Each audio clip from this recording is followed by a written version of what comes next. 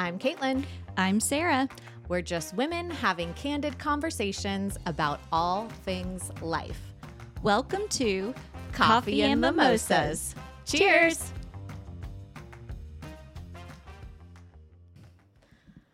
All right. Here we are. Live, for real. We don't get nervous very often, but Here we go. there we go. We're going to let people in. Oh, look, we know some of these faces. Gail. Names. Collab with Katie. Bonnie.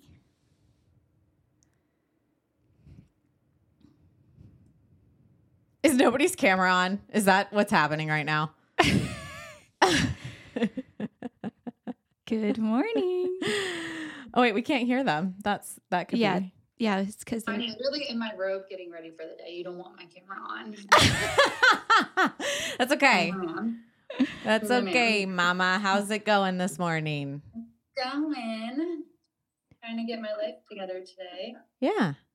That's okay. That's great. Thanks for doing this. This is exciting. Yeah. I mean, we just hit record and Bring here it. we are because this is how we roll sometimes, you know? Love it. Yeah. welcome, Bonnie. And it looks like Gail. Hi guys, I'm a little bit the same. I'm under the weather today, so you don't want to see this whole mess going on, but I That's still wanted okay. to just sign on and listen in and support. I think this is awesome. Yeah. We're excited. Thanks for being here. I think we say that at every episode. Yes. So excited. So excited. So exciting. Yeah. Oh, man. It's good. We have Abby G. Is that Sandhills Abby? Nanny Co. Yes, it is. Hi. No one wants to show their face. It's totally fine. I get it.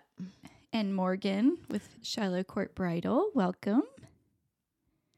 Goes back to the whole like video being watched thing, you know, that we talked about with Abby. Oh, yeah.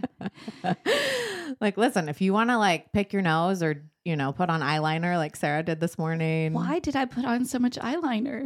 God. You want to do it in peace. We get it. Jeez. All This is right. Still uploading. Well, we are going to get started while people keep hopping on.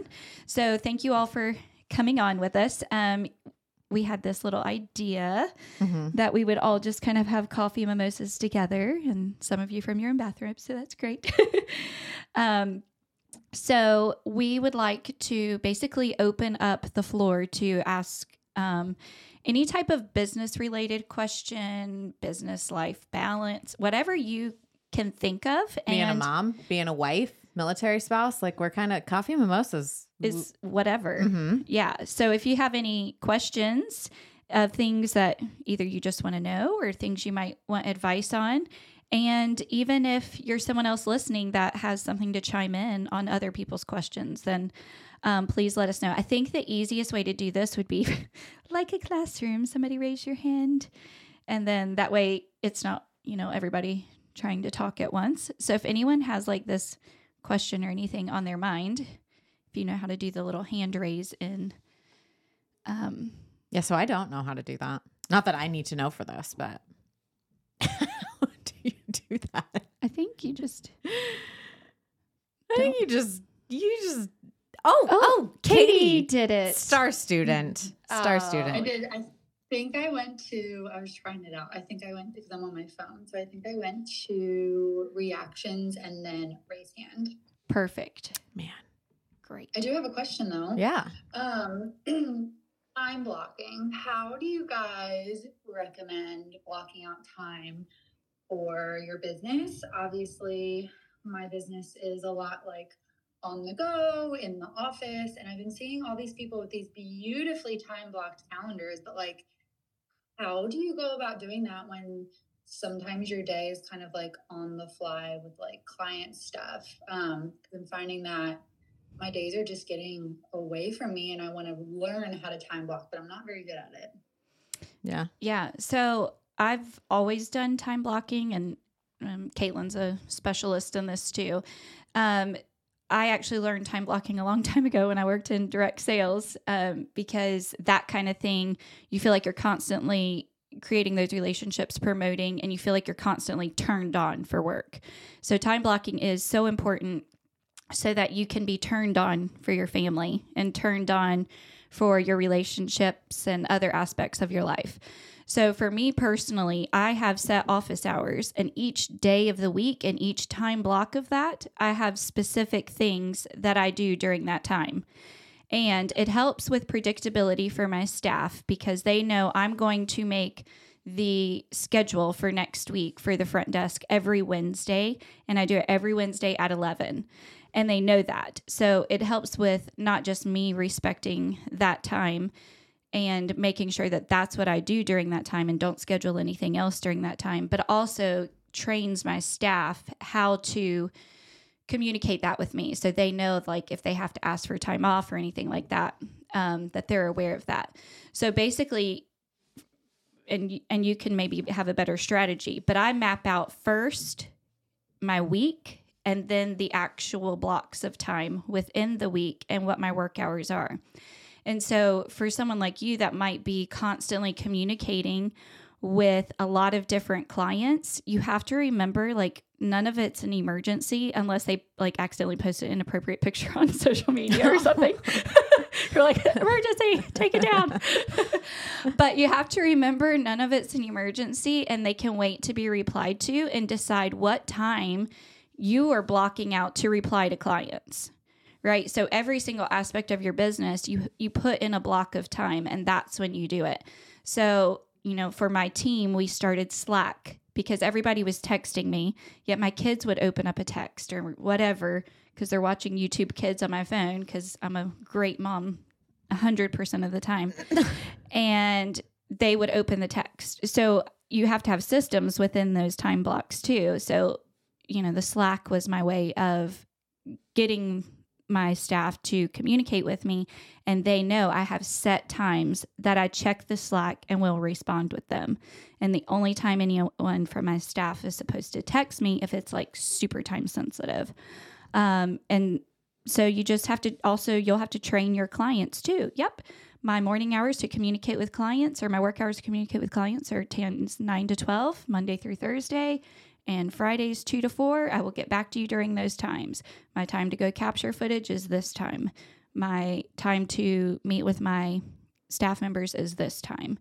And just being very intentional about what you do and when, and not letting the distractions get to you during that time, because sometimes I'll do that work at home and sometimes I'll do it from the studio. And it was driving me crazy because I was sitting at the studio yesterday and my time was blocked out for creating the schedule. And I saw 4 voicemails there, and the little thing was going beep, beep, beep. And I so bad wanted to check those 4 voicemails, but I had no clue what they were, and it could have led me off onto a trail of different work than what I was blocked out to do at that point in time.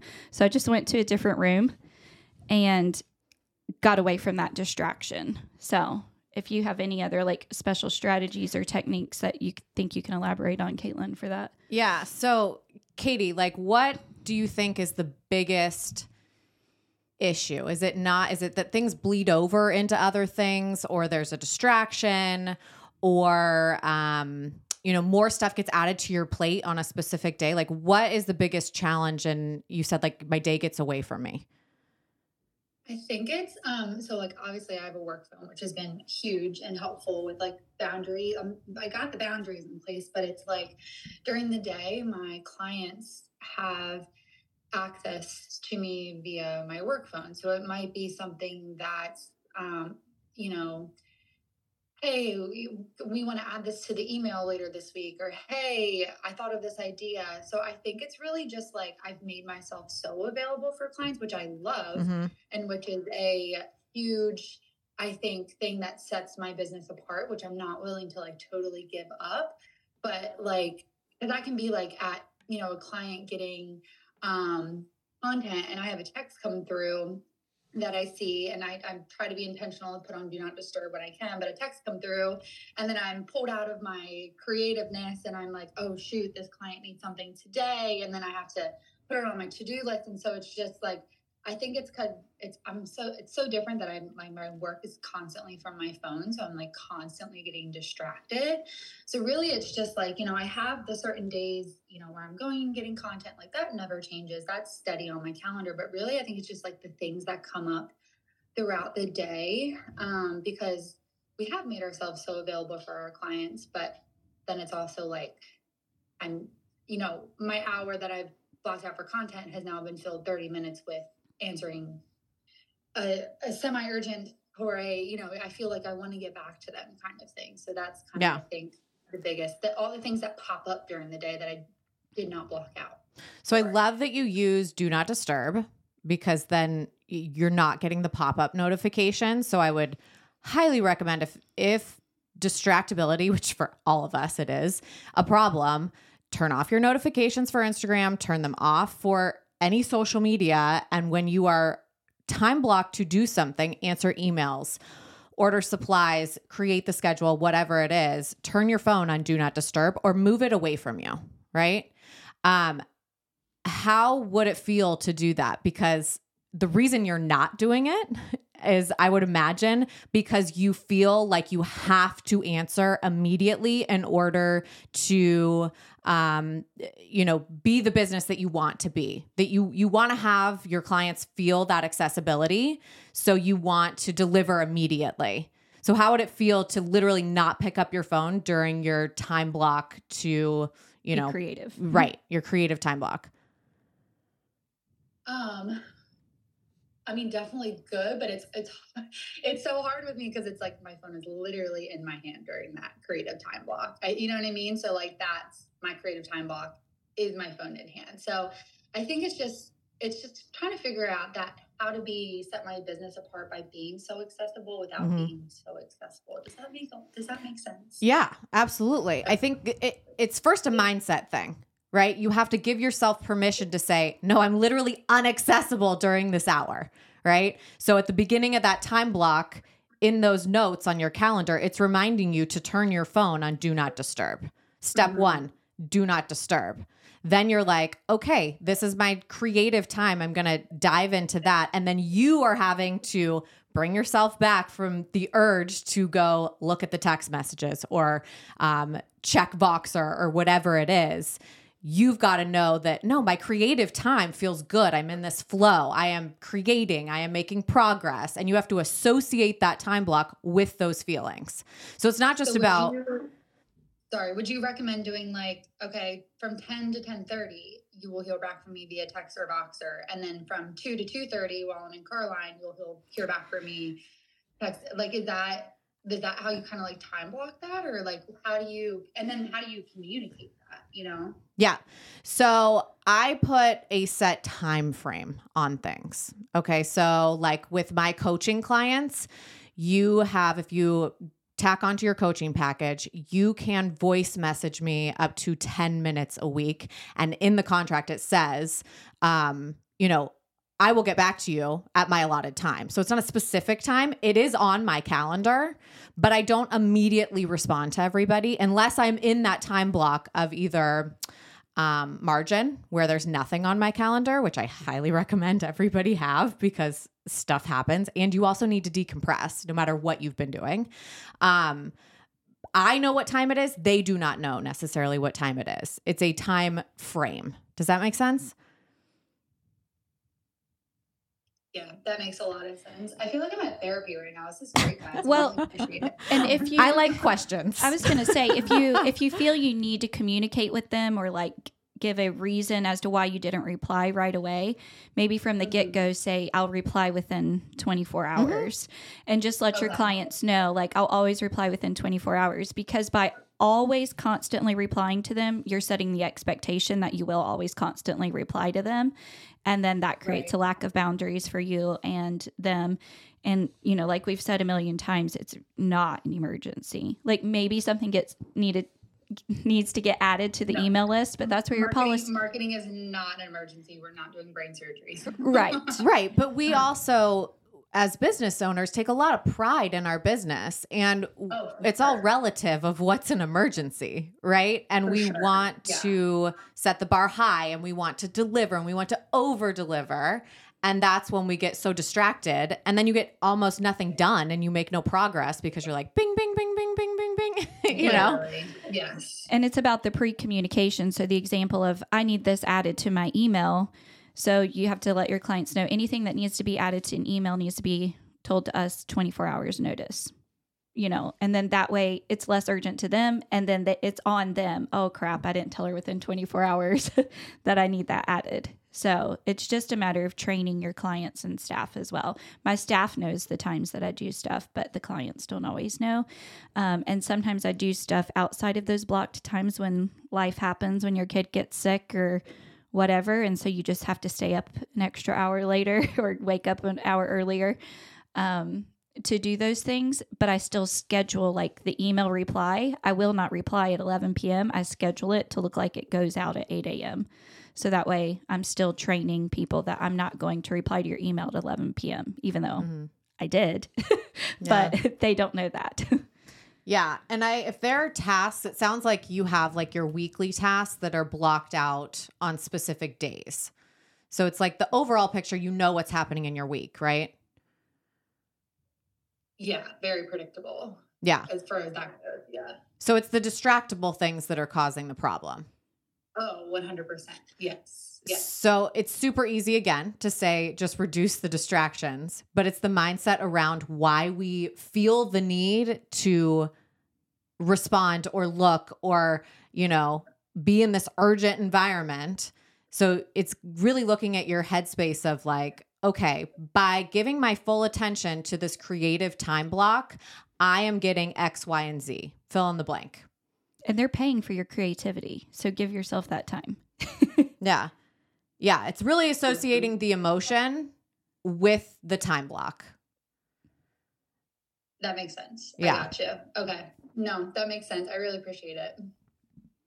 Time blocking is a really big thing right now.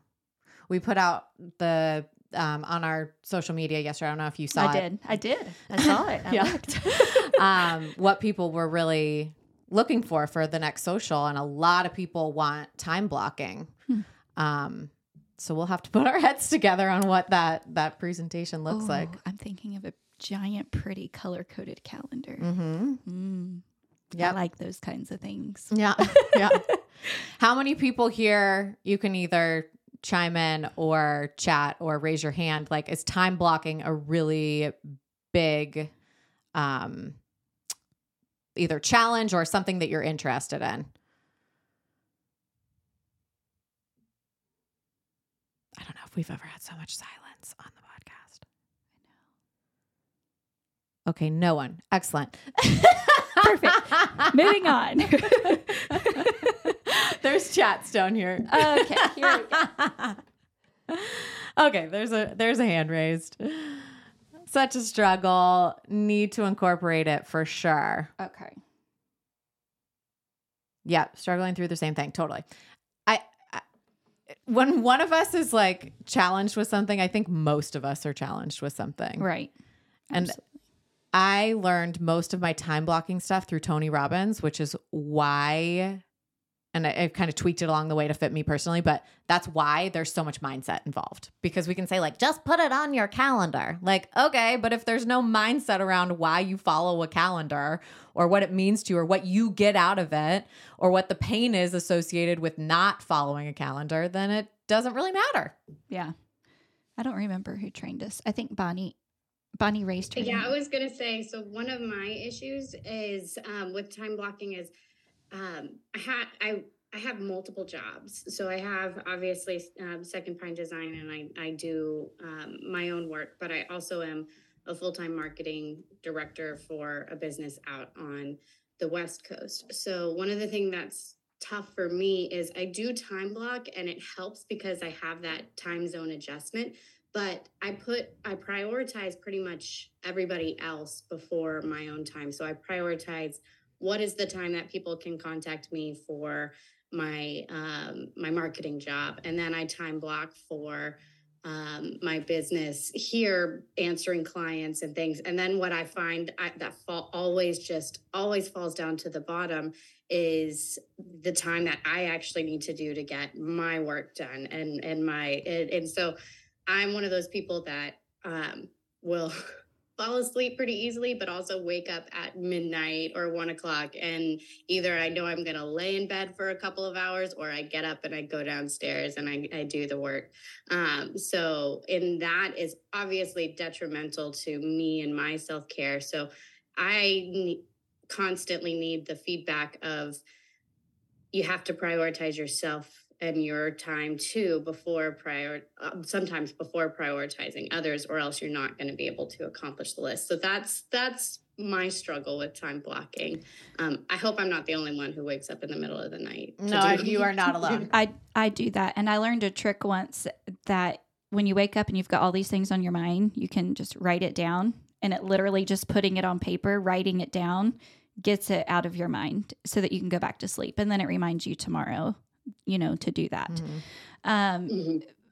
What I was going to say about this whole thing is, it sounds like there's not enough margin for you. And so you have to figure out which things you're going to be okay to be good enough or let fail, and where you can create the margin. Like, what's more important? Is your long-term goal your business and the things you need to do?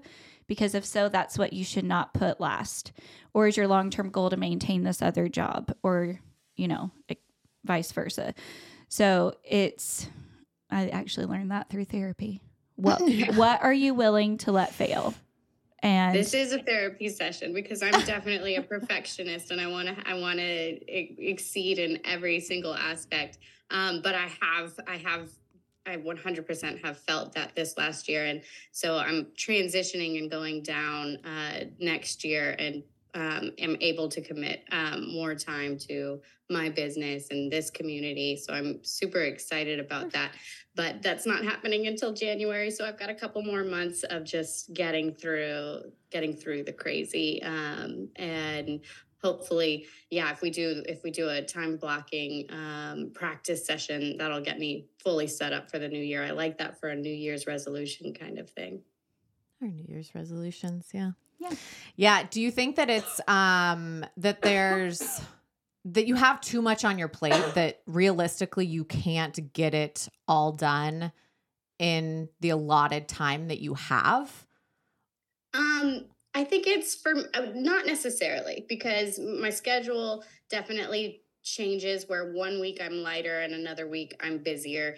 I think most of it is self-inflicted, especially being a newer business. I have a little bit of the always say yes, always meet everybody's deadline, always. So I just to keep the momentum going and to keep things going, versus getting to a point where, as a business owner, I'm establishing my schedule, and either clients fit into my calendar or they don't. So it's not always that I'm overrun or have too much going on. But I think also when you add in the extra weight of being a mom and a wife and those daily things, that's where I think, like, okay, so if sometimes I'm excelling in one area of my life, a ball drops in another area. And right now, this season of my life, I've been focusing on the business, and then I go through mom guilt and kind of go through all of that, of the expectations of have it all, do it all. Definitely is an interesting thing, and is a highlight of the season I'm in right now. Well, I think have it all, do it all is absolute bullshit, if you want my honest opinion, because I think you could have a lot and do a lot, but I don't think you can have it all. And everyone loves to say, like, oh, I have this balance. Like, I've never experienced true balance. I've experienced the balancing act of exactly like you described, like, okay, this is my season where I'm really hustling in my business, which naturally means that other things suffer a little bit. And I have to be okay with that, because in the long term, the thing that's suffering now, my family, my kids, and suffering is a relative term, right? Like you missed a soccer game. Okay. Right. But in the long term, it means that bumps back up to my top priority because I have hustled in my business and created this thing that now allows me to step away a little bit so I can prioritize my kids, my family, and have time. I think a lot of this is society induced because we're told like, have everything, have all this money, have all this time, be at every kid's soccer game and recital and all of this stuff. And, be superwoman. Don't ever sleep or something is what you'd have to do. And we don't allow ourselves to like, just give ourselves permission to say like, oh, these are my top 3 priorities in my life right now. And you can say that the number 1 is your business right now. I think we just have to be like honest with ourselves to say, oh no, this is the season for my business and I'm going to hustle in this because in a year from now, what I really want my number 1 priority to be is my family. And if I hustle now, then I'll be able to do that. So I think it's a lot about just like reframing it in the way that we think about it and letting it be okay that that's the case. It may be like that we feel a little shame or guilt, like you said about that, but intentions are what they are. If that makes sense. And I think also when you're starting a new business, it is hard to say no. But I think later on, you look back at the things you wish you would have said no to. And the more that, not that you should say no to everybody that comes to you, but say, this is the number of clients I can take on. And you tell people, I can only take on this number of client. I'll put you on my wait list and I'll let you know when I have availability. They will either wait for you or they won't. But you're not, it's like, it is that guilt and it is that mindset like Caitlin talked about. It's like you feel bad because you wanted to take them on, but what's more important? And your sleep is the most important thing, right? Yeah. I mean, that is the most important thing. So we both do that. We both added on businesses and I'm like, nope, I can only have 2 clients at a time. Mm-hmm. Like that's all I can do. And I've got a wait list of other people that might want help with stuff, or I can take on somebody if it's just like a smaller need. So it's creating that boundary for yourself, and you're still hustling because a business is successful when it's in high demand and there's a wait list. A wait list is a good thing always.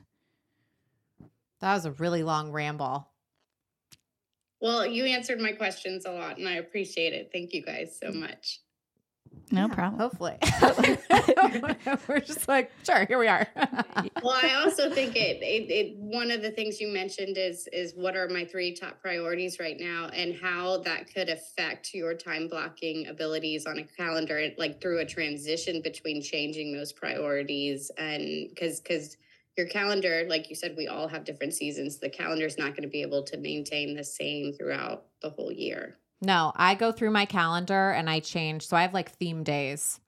And those change every 3 months or so. And I reevaluate, is this still in congruence with what my top 3 priorities are in my life? And that's what I time block off of. So it's ever changing for us, and different seasons of your business and then different seasons of your kids' ages, your marriage, whether there's a deployment or whatever, it's ever changing.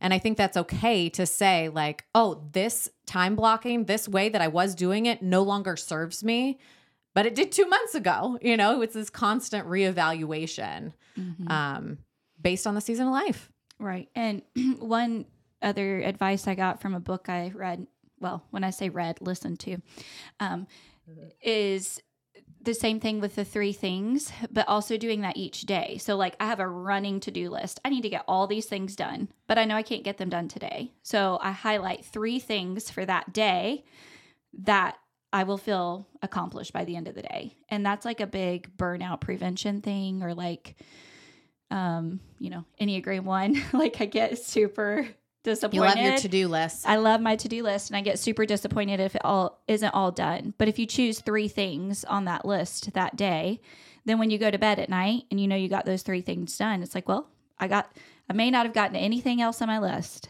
but I got to those 3 things. But it is a matter of making those fit into the bigger picture priority and then breaking it down for your day-to-day as well.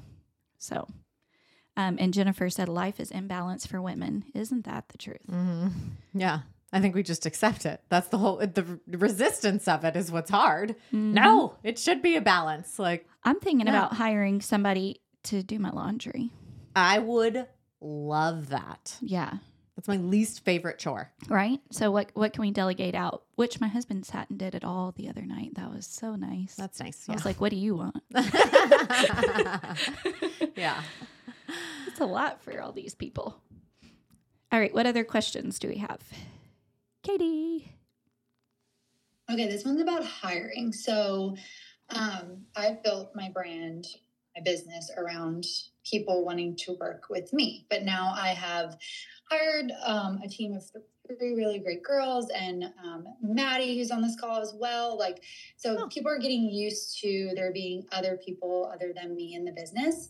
But I'm at a point right now where I am actively going to some businesses still and getting content and editing it. And that is just not serving my business anymore, because I need to be figuring out new offers we're going to have, how to grow.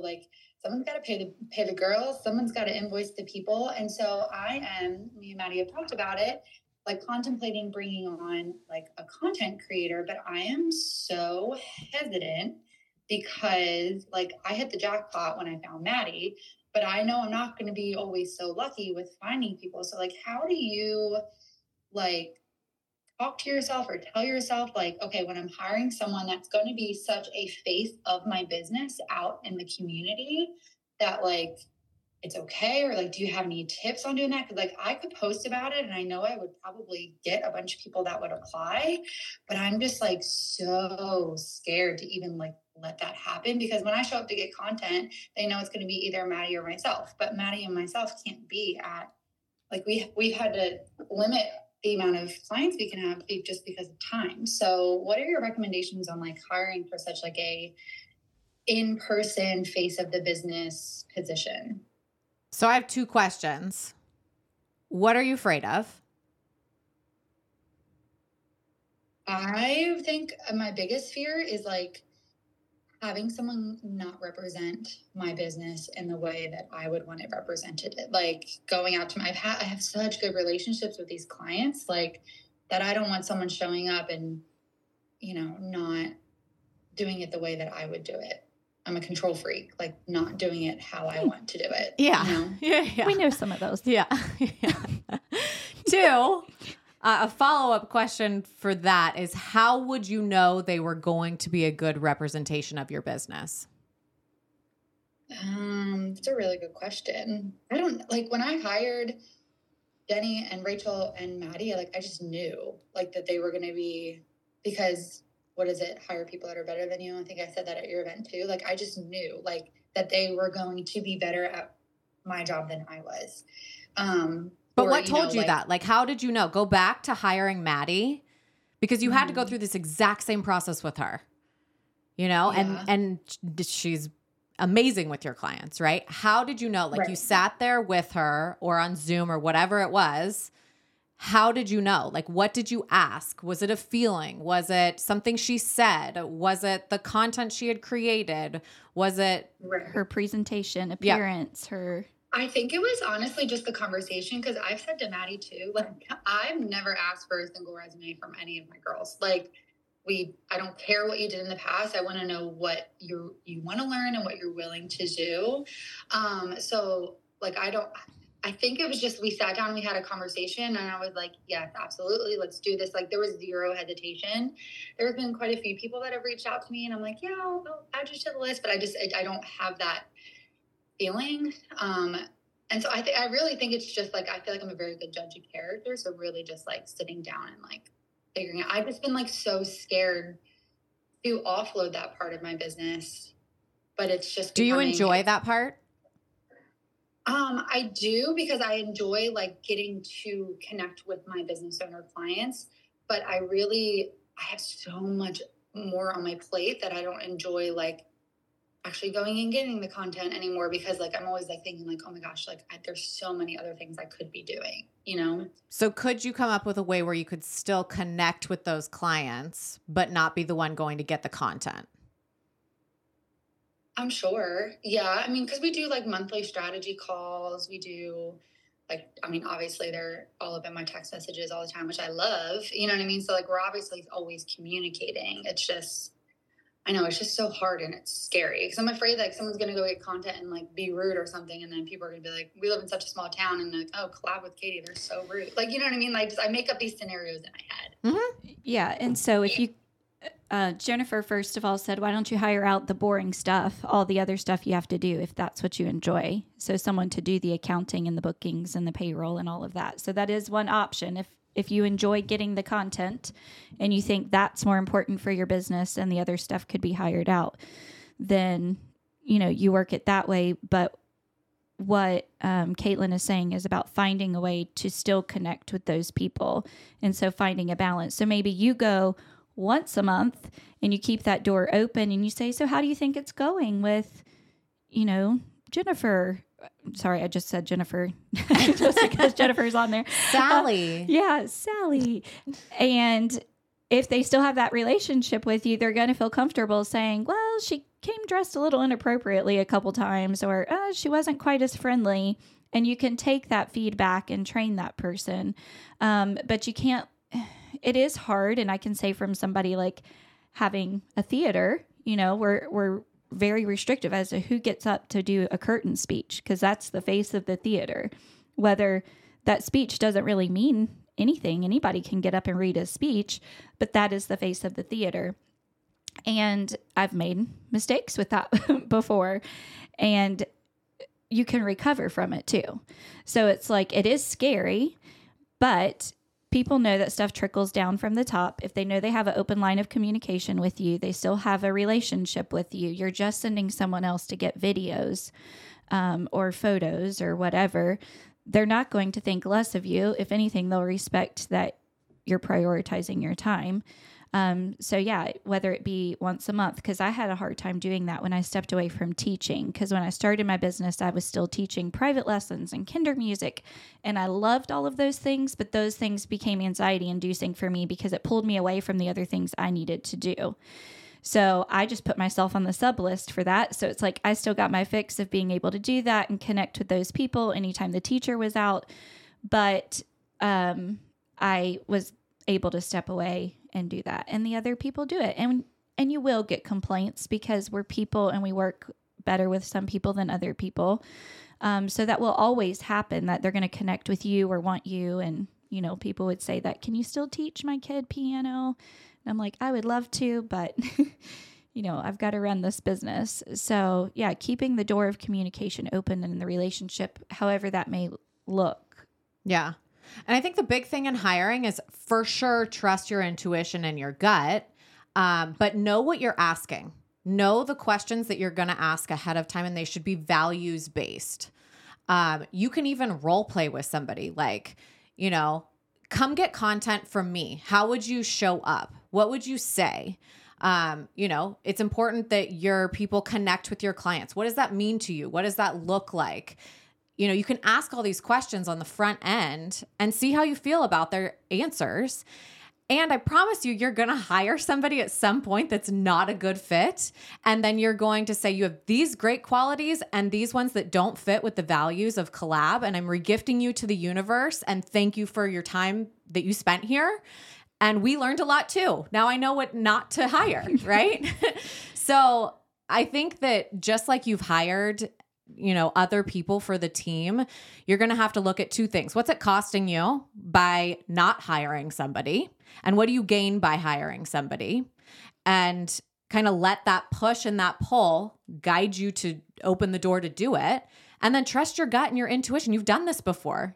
You know how to hire people because you've hired some kick-ass people, you know, and then trickle it in. She doesn't have to take over all of your clients that you still go see. Start with one, you know. There's a systematic way to do it where it feels less overwhelming for you. Mm-hmm. And we did a whole podcast on hiring and firing. So if you listen to that, that should be helpful too. And to spin off of that, kind of off topic, if you've not written out the values for your business, I definitely recommend writing out your core values. And when I interview people, I say, here's our values. Does that align with you? And I give them the opportunity to say, nope, that doesn't align with what I believe, or I think we should do this.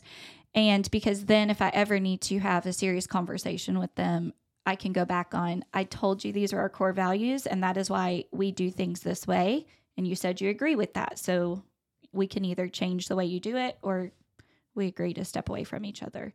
So yeah, listen to that podcast on hiring and firing, because we talk a lot about all of those things. Yeah. My favorite thing is just to get curious. And I do it from the very second that people step in for interviews. Actually, I don't even do interviews anymore. I have taught my team how to do this, but get curious, ask questions, those value-based questions. What it is, what is it that you're looking for in a team environment? What kind of people do you want to be around? When you come to team meetings, what do you want to feel? What do you want to see? What do you want to hear? It allows them to step into the possibility of being a part of this team and what they're envisioning, right? And if that doesn't align with your values, you're like, oh yeah, no, we don't do this, right? So just get curious and trust yourself. You're good at this. Thank you, guys. Our 10-minute rants. Oh my gosh, we talk so much. I just have so much that I could share about all of this. I know. And then there's so many spinoffs off of all the things. I know. Katie, your hand is still raised. Do you have another question? Nope. Oh. What else, ladies? Anything? We have leftover coffee and mimosa questions here too. Look, all of our... Just in case Just in nobody case. got on. We were like, what if no one shows up? We're just going to do our own coffee and mimosa sitting here by ourselves. Which is fine. These are some great questions. And sometimes when you hire, continuing to talk about this, Jennifer mentioned like hiring out the boring stuff. At one point, I had our accountant take over payroll. So even if you do it for like a period of time, like I had Justine take over payroll for a little while to give me time to do some of the other things I wanted to do. Yeah. So you can even do stuff just for a period of time or part-time. And sometimes when you put those people in those positions, you're like, she's not really great at this, but she would be good at this. And you can move people to better positions. So sometimes hiring someone that you really like and you think would be good for something else actually comes a blessing in a different area. Yeah. Yeah, but the ideal of owning our businesses is that we get to do the things that we're not only good at, but we love doing, which is what Jennifer is talking about. Get rid of the stuff delegate out the stuff that you don't like. Yeah. And keep the stuff that you're good at and you enjoy. Mm-hmm. I know my husband goes, why do you go to every show? I'm like, because I like it. Yeah. He's like, you don't have to other people can pop popcorn and like greet people. I'm like, I know. It feels like cup. I like it. But now I do half because we are a couple and we have to compromise. Yeah. And I'm not going to do every show if it upsets him. So now I go to half of the shows. Yeah. That's how we work it out. And you can. And I can because I'm the boss. Any other questions? We can pull one of these coffee. Should we pull a coffee and mimosas question? Mm-hmm. Oh.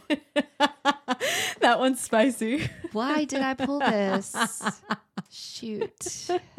All right. Let's go. Let's do it. Okay. Here's a big coffee and mimosas question. What has been the impact of alcohol and sobriety on being an entrepreneur and parent? That's a big one. Go, Caitlin. Geez. Okay. So what has been the impact of alcohol or sobriety on being an entrepreneur and parent? Well, I think I should start out with, I drank as like a 21-year-old. I didn't really drink a whole lot before that. Like I tried alcohol before I was 21, but it was never like a thing. I know. I didn't. I'm not surprised if that's true. It's against the rules. No, it is true. You waited till you were 21. Mm-hmm. And on your 21st birthday, you had your first drink. Yep. A sweet and sour, whatever those sour drinks are. Wow. Okay. I'm a rule follower. Yeah. Yes. So, but alcohol was never like a really big thing in my life. I can count on, one hand the the times I've been like really inebriated. I lied.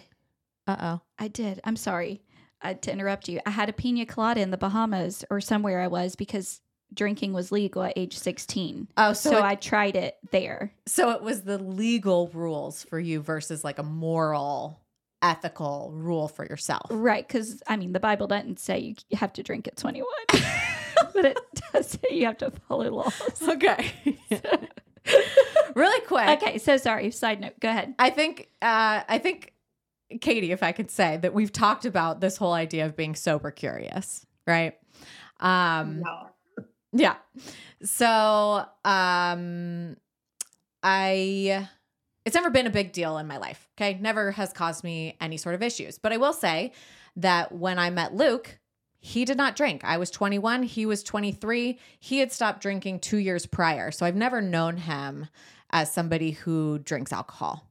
So it does change the dynamic when you're with somebody who doesn't drink. It's just not a thing you do. You don't like come home and have a glass of wine or anything. So, but I will say in my early to mid 30s, there was a lot of like deployments and I'd be with friends and we'd be at the lake and I'd be like, oh, okay, I've had like 8 Trulies today. Like that's probably not a good idea.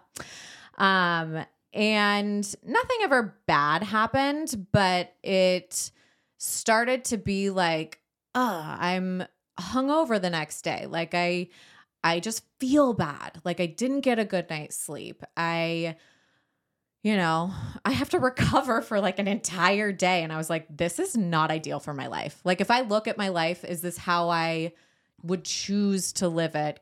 Because we have a choice of whether or not we're drinking, right? And then I listened to Huberman's podcast on alcohol, and I had already pretty much stopped drinking at that point, but that was the nail in the coffin for me. Because it was like, I mean, to sum it up, is like, this is poison. I was like, well, I wouldn't drink poison. You will get cancer and die. No, he doesn't say that. He doesn't say that. But he talks about how it increases your likelihood to get cancer. Sure. Yeah. I mean, yes. Yeah. And also, I took it to the extreme. Yeah. So to do other things that we continued to do. Right. But, so that was kind of the nail in the coffin for me. And I'm just going to be completely transparent with all of this. Okay. Is that okay? I think there gets to be a point when you're like getting red. I am, because I have friends that drink. I'm not sitting back and judging on anybody that chooses to drink. The only part that I have an opinion on, which I generally do not share, is if you continue to have these same issues over and over and over again in your life, that affect your business or your relationships or your kids, and you come to vent to me about those, I'm like, I have nothing left for you. Like, you can't come complain about the same thing over and over again and not do anything about it.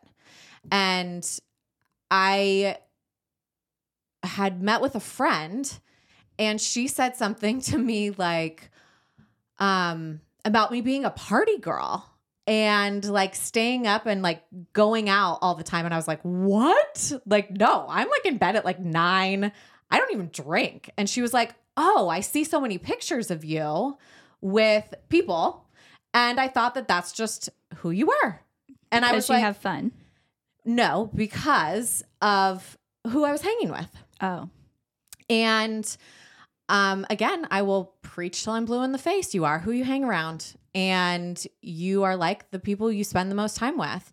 And it's like, if I'm going to show up as my best self, I prioritize my health. I prioritize my family and my business. And drinking really, for me, just didn't seem to fit into who I wanted to be with all of those things. Addiction definitely runs in my family, very rampant. Luke, I have other relatives that it runs in, and I'm talking about in association with my children. Like, I want them to know that if we prioritize our health, then we can live a more joyful, celebratory, fulfilling life. And for me, that means not drinking. And so I just want to prioritize that for them so they can eventually make their own decisions. But I'd be lying if I said I didn't worry about them drinking at some point, and not just drinking, but becoming addicts. Mm-hmm. And that worries me a whole lot. I have a lot of anxiety on that. So I don't do it because it stopped adding anything to my life. It never added anything to my life. It only took away. And I learned that just as I got older. Yeah. So yeah. So I just recently met with Kelsey Moore from Hey Yo Moore and Co. Yeah.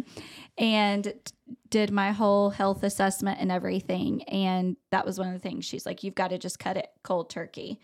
And what was her reasoning for that? Hormones. So a lot of my issues are hormonal imbalances. She's like, if you're struggling with weight in your face, your abdomen, and arms, that's like directly connected to your hormones. So we've got to work on the gut health because I have celiac, and hormone balancing. So that was one of the things that she's like, you've just got to cut it out cold turkey. And I'm not going to lie, like I've struggled with it. I the poster child on everything else that she has said to do. Yeah. But it has become, I don't get drunk. I'd say I've maybe gotten drunk once every 2 to 3 years, maybe. Mm-hmm. Yeah. But it's more of a like nightly routine. Mm-hmm. Yeah. And Jenny Sills was on and even talking about it. She's like, why don't you change it to like hot tea? And I'm like, I've tried those things. I'm like, no. Yeah. Or like pouring a bubbly into a glass or something, a wine glass. Yeah. But there was a period in my life that anytime I'd feel anxiety and I knew I wasn't going to go anywhere else the rest of the day at home, I would just like have a drink earlier in the day. And I'm like, that was my coping mechanism. Yeah. And so I've now totally gotten rid of that as a coping mechanism. I quickly became aware of it, and it wasn't setting a good example for my kids of how to cope with something. Kids. We really have to like change our behavior for them. Right? They really make us better people. And I did listen to that Huberman podcast too. And one of the things that's eye-opening for that, they said your threshold to handle stress and anxiety is a lot lower the day after you drink. Yep.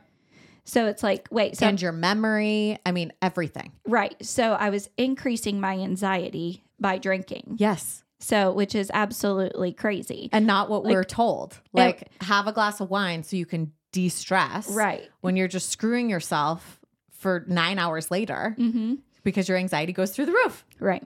So, and Tori is working on some like sober drink things and stuff like that. So, so now it's like, I'll just have a glass of wine at night or, not at all. Yeah. But I haven't completely quit it cold turkey. And I bought those new apothecary things I'm going to try. I tried those last night, but it has no flavor.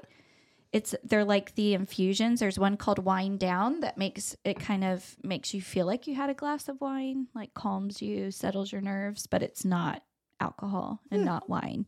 So they're like more adaptogens and natural elixirs and things. But it's just my brain is so wired to like also enjoy that taste of like a deep, dark red wine. So like, okay, how can I still, it sounds so stupid. It sounds like you should just be able to not do that. Yeah. But I think everybody has a journey and there's so much reason behind it. There's like that emotion behind it of like, no, this is my ritual of after I put the kids to sleep and this is my time to decompress and do this thing, that you've just associated that so strongly that it's hard to still have that without having that thing. Right. It's a process. It is. And one of my children is really bad at moderation, like in anything. Like if he or she, I won't tell you which one. There's so many, you don't know. Find something they like. It's like all or nothing, right? Yeah. And so I don't want them. I want to set that example.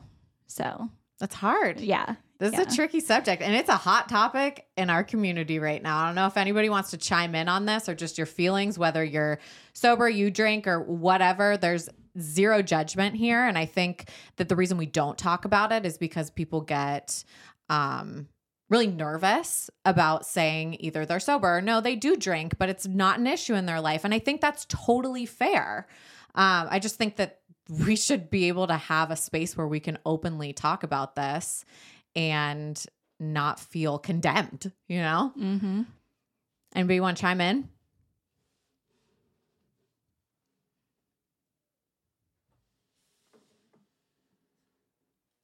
Go ahead, Bonnie.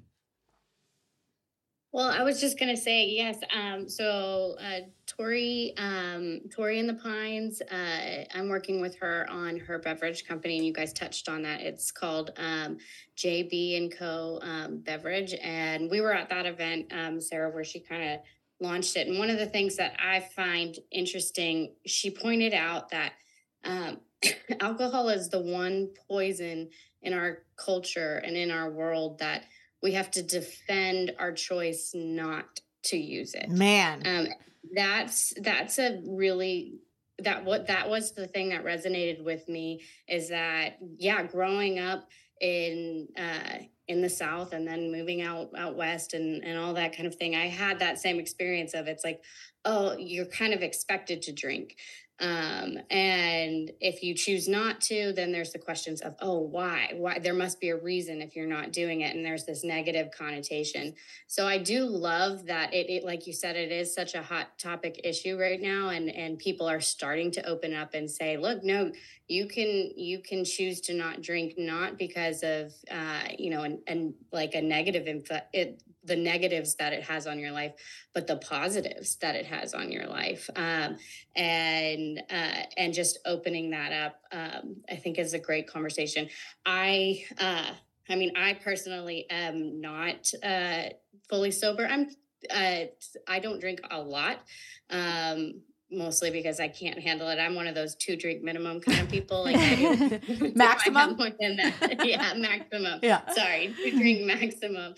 If I have any more than that, then it's not a pretty scene. It's one of those things where I appreciate those people who are coming out and saying like, look, there's a different options and exploring. And there are a number of different elixirs and mocktails. And the other thing too is if you choose to be sober, there's still a social aspect that you should feel included and inclusive to go out with a group of friends and be able to hold, a nice, like, fancy crystal glass in your hands and feel good about what you're doing and enjoy the experience.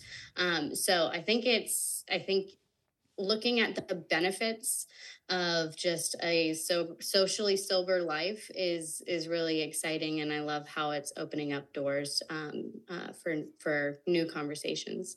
Yeah, I agree. I think that a lot of people feel pressured to drink in those situations. When we go out, let's go grab a drink, even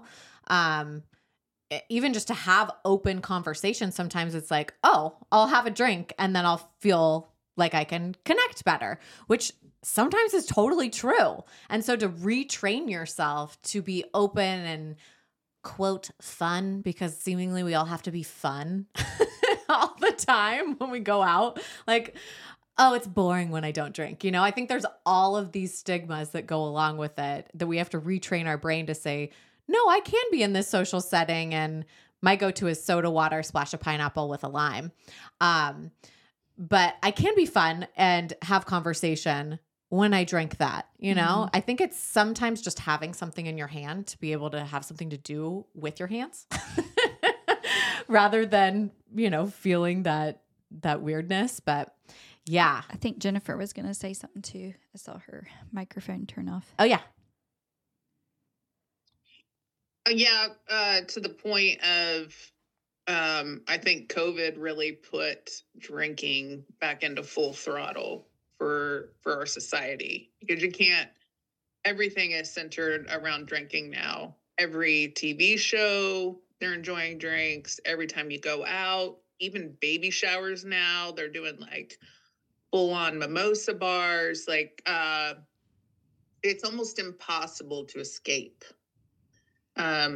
which is super concerning. Just like Bonnie said, the science shows us how bad it is, how addictive it is, but it's almost like it's become this social construct where if you don't do it, then people well, I tell you what, when I don't drink, when I go out, people ask me if I'm pregnant. Yep. So, That was always the question I got too. So Yeah. it was always yes. Isn't it wild? And yeah, Sarah's like, yes. I don't know. I feel like I actually had this conversation with my husband because I was like, I need to quit drinking because I have wine every night and it's like that wind down thing. Mm-hmm. And that's not who I want to be. Right. But I've gotten into that habit. I've built that habit of having wine every single night. And now when I taste like the alcohol free stuff, it just tastes like crap. I'll use the PG word, crap. It's terrible. It has a weird aftertaste. is that like the non-alcoholic wine? Yes. Okay. Yes. So I've tried the elixirs. I've tried Curious Elixirs. I've basically tried everything on the market. I've ordered the Odd Birds, everything, and just none of it tastes as good as the palate of wine when you've become you're relying on that, right? That taste. So I've talked to my husband about like, how would I develop one that is alcohol free, but tastes good? Because I feel like we're going to start seeing more of a shift in society. People are talking more, and a lot of us are more aware. Like it doesn't fit my goals. Right. Like my narrative is not to be the mom that comes home and my kids are like, oh yeah, mom's favorite drink is wine. Yeah. Mm-hmm. You know? Yeah. How did you quit drinking wine every night? Did you just stop? No, I'm still doing it. Okay. So you're in my same boat. Yeah, you guys are on the same journey. Yeah. Maybe we should get each other's number and text each other and keep each other accountable. Or if we find something. So Tori, because she had a non-alcoholic red wine, and I was like, yeah, but it tastes a little too fruity. Like, and so well, it's like juice, isn't it? Essentially, then it's made from grapes still. Yeah, but they like de-alcoholize it. Like I think it's still fermented, but then they remove the alcohol from it. But she added a couple things to it. And that's kind of what she's doing, is trying to figure out those replacements that people are looking for and then offer those. And so she added like some bitters and something else to it. And then it tasted like an actual like bold glass of wine. And I was like, oh, this is better.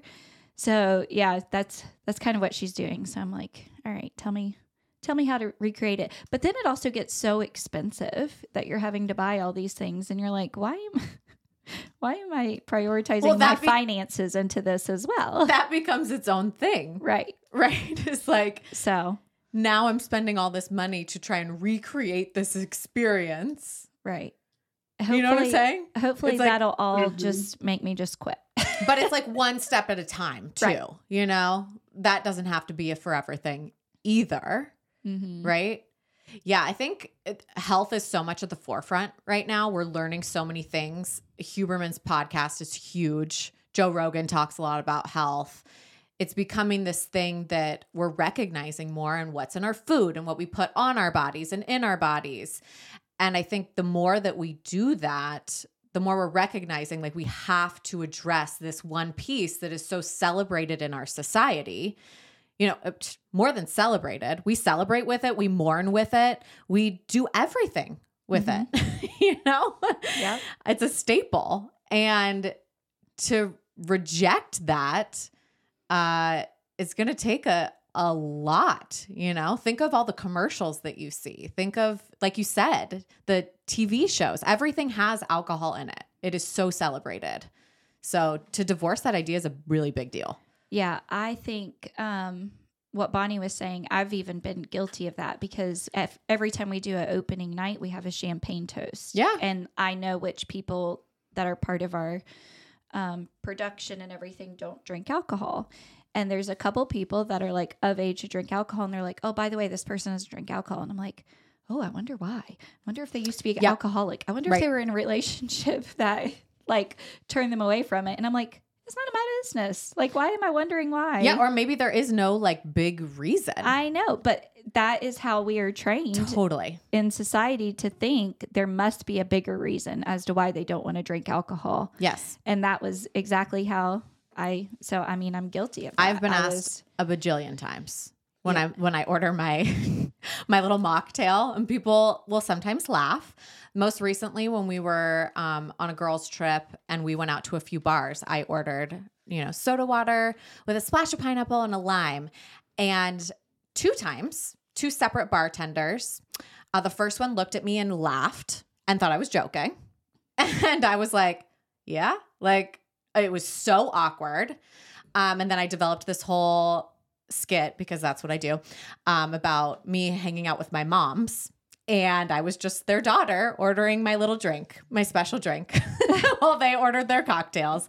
And then the second time, the guy looked at me and said, he chuckled and he said, "Are you kidding me? All your girls are going to get drunk and you're just going to sit there and drink that?" And I was about to get very heated.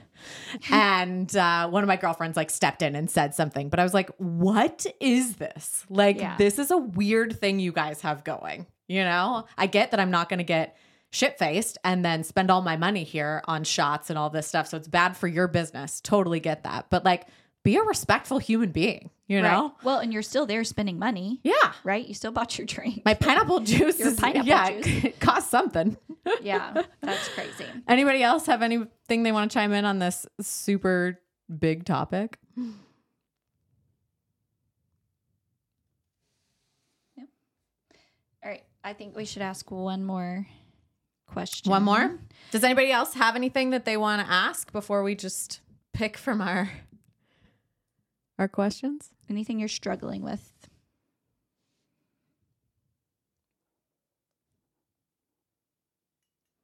Nope.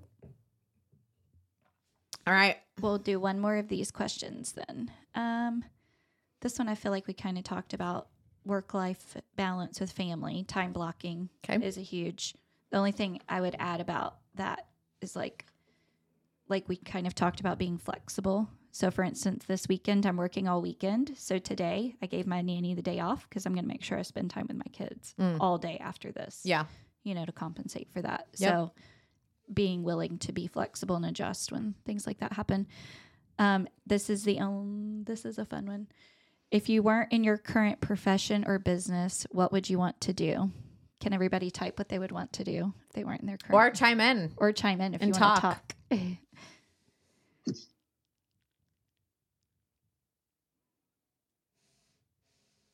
Oh, I'm sorry. I don't know how to work this on my phone. You're fine. I always wanted to be a profiler for like the FBI and catch serial killers. Yes. Oh, yeah. Why? Man, I don't know. It just seems so badass. Like, totally. Of course, like once you dissect it, and I watch all those Mindhunter shows and everything, you're like, well, you can't be both. Like either you are the person that does the research, or and they're usually the geniuses, or you're the person that has like okay passing grades. You're just really strong and fast, and you kick down the doors. Yeah. And like, there's no like the shows, like Criminal Minds and all those things. Like you have to have a team of people because nobody is all those things. They're gonna get got by the serial killer. And so, yeah, it's just something I wanted to do ever since I was a kid. And then, I don't know, somehow I ended up here. Tell everybody what you actually do. I own my real estate brokerage. Just a small boutique real estate firm in Pinehurst. And I actually love what I do, which is, it's fun and it's something different every day. And I've had just about every job you can think of. And this is the one that stuck. So I actually love what I do, but I always thought like, what if I had done that? And my daughter who's 13, wants to go into the FBI. So she's training for her black belt. Ooh. And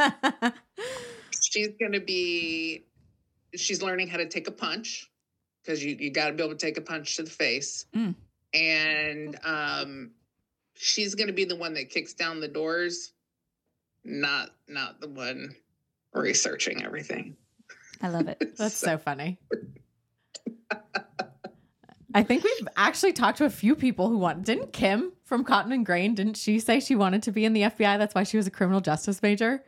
Oh, yeah. I don't think this is like an abnormal story. And I think we grew up in the generation of like Law and Order and, all of those shows. And I love watching those. Brandon says that's why he's scared of me, because I'll like get so sucked into like serial killer shows and like Dateline. And I'm like, oh, how did they do? Well, now there's like the true crime podcasts, and like every mom is always listening to those. But here's my fascination with it. How do they get from like being a baby, a sweet little innocent baby, to being that crazy? Like, that's a lot to unpack. I think you're showing psychopathic tendencies as like a toddler. That's when you're like, oh, I killed this bunny.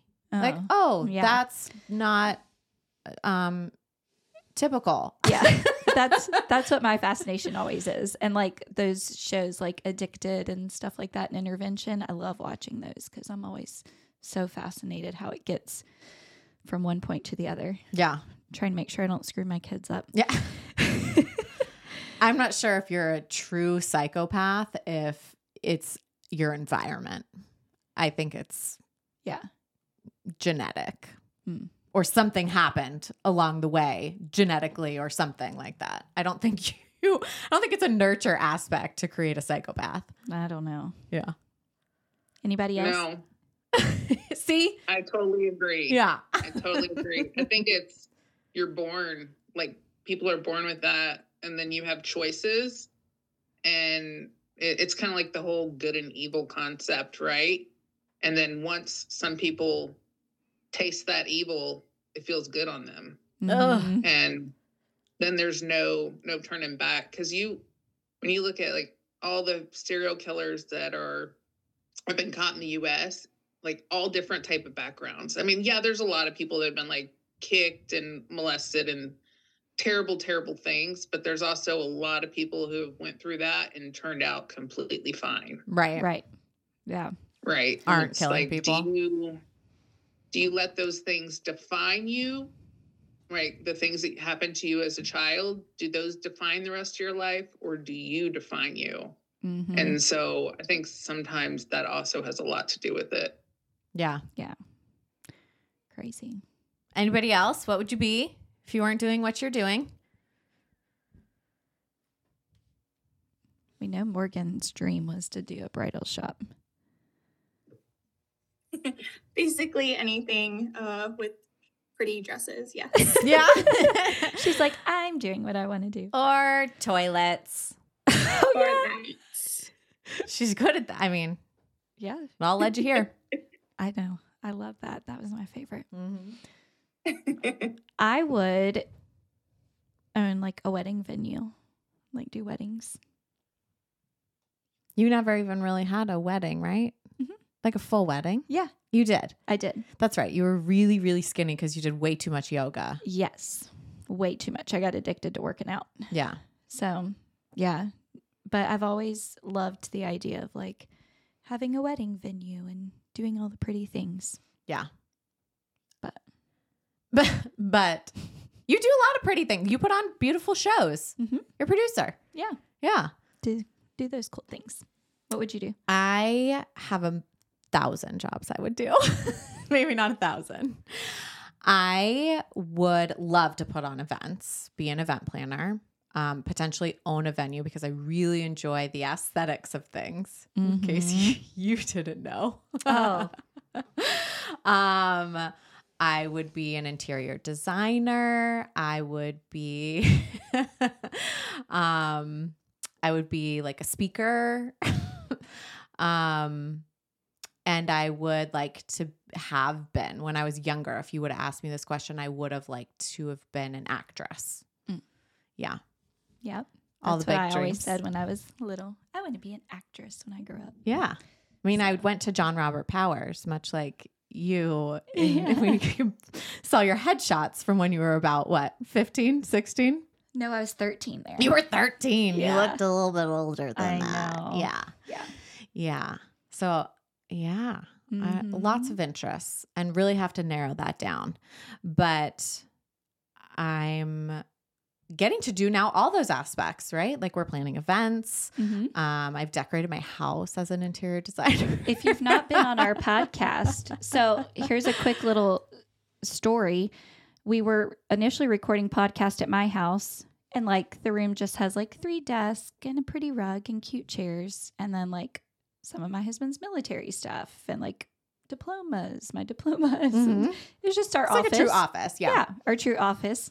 And Caitlin was like, no, it has to be on brand. We need to do this. We need to do that. Bonnie, you would be so proud. So I'll turn the camera around and I'll show you our podcast room. I'm sure you've seen it on social media. Right. And it's because you think about social media and I don't think about it. But so because you're smart in that for sure. So here's our podcast room. Did you have pink wallpaper before? No. She hung this for our podcast that people listen to. Actually, Luke hung this. Okay. Luke did all of this, actually. I'm trying to talk into a microphone and control a camera. Yeah. And see? I think a lot of you have actually been here, but yeah. Our little sign and flowers and all the things. So I think the goal, though, in thinking about this is like, how do you get to do the things that you love and are still interested in and bring you joy and happiness, but may not be the actual avenue that you like thought you had to go? Does that make sense? Yes. Bonnie would open a toy store. I remember you saying this, Bonnie. Where were we when we were talking she about has this? to go. Oh, she has to go. She said she would open a toy store. I remember you talking about this, and I find that so fascinating because that's like really niche. Yeah, it's very specific. Yeah, I love that. Maybe she could open one and brand it and have somebody else run it. I can help you with that. I'm just kidding. Yes. Oh. I can chime in. I wanted to be a fashion designer. I wanted to like live in a penthouse in New York City and like live my fashion girl dreams. Like I really wanted to get into the Fashion Institute in New York City and never got in. But did you apply? You know, I wanted, huh? Did you apply? Yes, I did. Oh, I did. Were you really And I did. devastated? Yeah, 100% devastated. Oh, yeah. So like dreams crushed there. But yeah, and I think I kind of like live out my, I guess, dream of being in the fashion industry by, you know, just like choosing what I wear and dressing my son. Mm-hmm. Yes, totally. Well, and what's cool, Yeah, you know, like, yeah, that's how we get it out to me. So, and knowing how but to yeah. post it on social media so everyone can still see it. Well, I think there's that creative aspect. And that's kind of what I was saying is like, how can you still get the same needs met, but you're like in a completely different industry than you thought, but you still get to be like creative in that sense? Like, do you feel like you get that need met? Yeah, I do. And I really think that, like, Katie said it when we were at the Boss Giving, like, I'm really big on the aesthetic of things. So, like, I'm Me with too, you girl. on the aesthetics of rooms, the aesthetics of, like, events, you know, like, I'm all about that. So I think that's really where, like, the creative aspect comes out. And I don't know, I guess I've always been someone that, I don't know, I'm always like looking for, you know, fashion icons and like following fashion icons and, you know, their brand. And so like, that's why I love branding too, because it really all expresses like how someone is creatively. Yep. But yeah, I think just doing my job and helping other people with their like aesthetics kind of has like helped fill that void, I guess. Mm-hmm. Totally. So True Enneagram 3 right there, Maddie. And it's cool how you yeah, exactly how you see it, like stuff work out in your life and your passions start working out in your life. Because my dream growing up was to be on Broadway, and all the way through my senior year, like I got into Berkeley I got into Juilliard, got into all these schools, and that's what was going to happen. And a set piece rolled over my foot and broke my foot, so I couldn't dance. Ugh. And I got nodules on my vocal cords, so I couldn't sing as well. And I got really good at violin, though, because I could sit and play violin and not sing. So that kind of like crushed that. So I was like, okay, let's reroute it. But now, like, I'm on Broad Street. Not Broadway. Basically Broadway. I mean, like, it's basically our Broadway. It is, We've yeah. got bright lights. Yeah. There's lights. We got it. In a funeral home, old funeral home. Really had to, yeah. Yeah. So, but you know, that passion, that desire, and those like gifts and talents, Yeah. you can focus and put in towards whatever. Jennifer, you can look for houses where you don't think serial killers could get away with it. You can fine tune it. Yeah, I think we still get the needs met in different ways. They just show up because it's like a human need of ours. Yeah. That we will figure out a way to have it in some aspect of our life, you know? Yeah. Well, this Awesome. is fun. That was fun. I think we should do this again sometime. So, Me too. all right. So it sounds like our January social needs to be about time blocking. So Yeah. we'll work on that and we'll announce that very soon then. Yeah. Okay. Great. Thank you guys so much. Thank we appreciate you. spending the morning with you. Bye.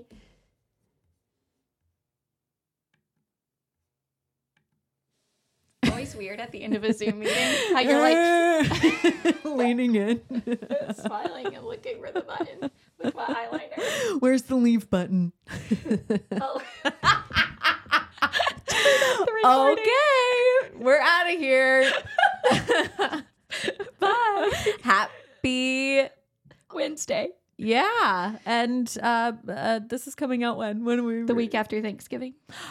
Oh, okay. So we're almost into the holidays. Yeah. We're recording right before Thanksgiving. Yes. Yes. All right. Happy Thanksgiving. Merry Christmas and all the things. Yes. Love you. Bye. Bye.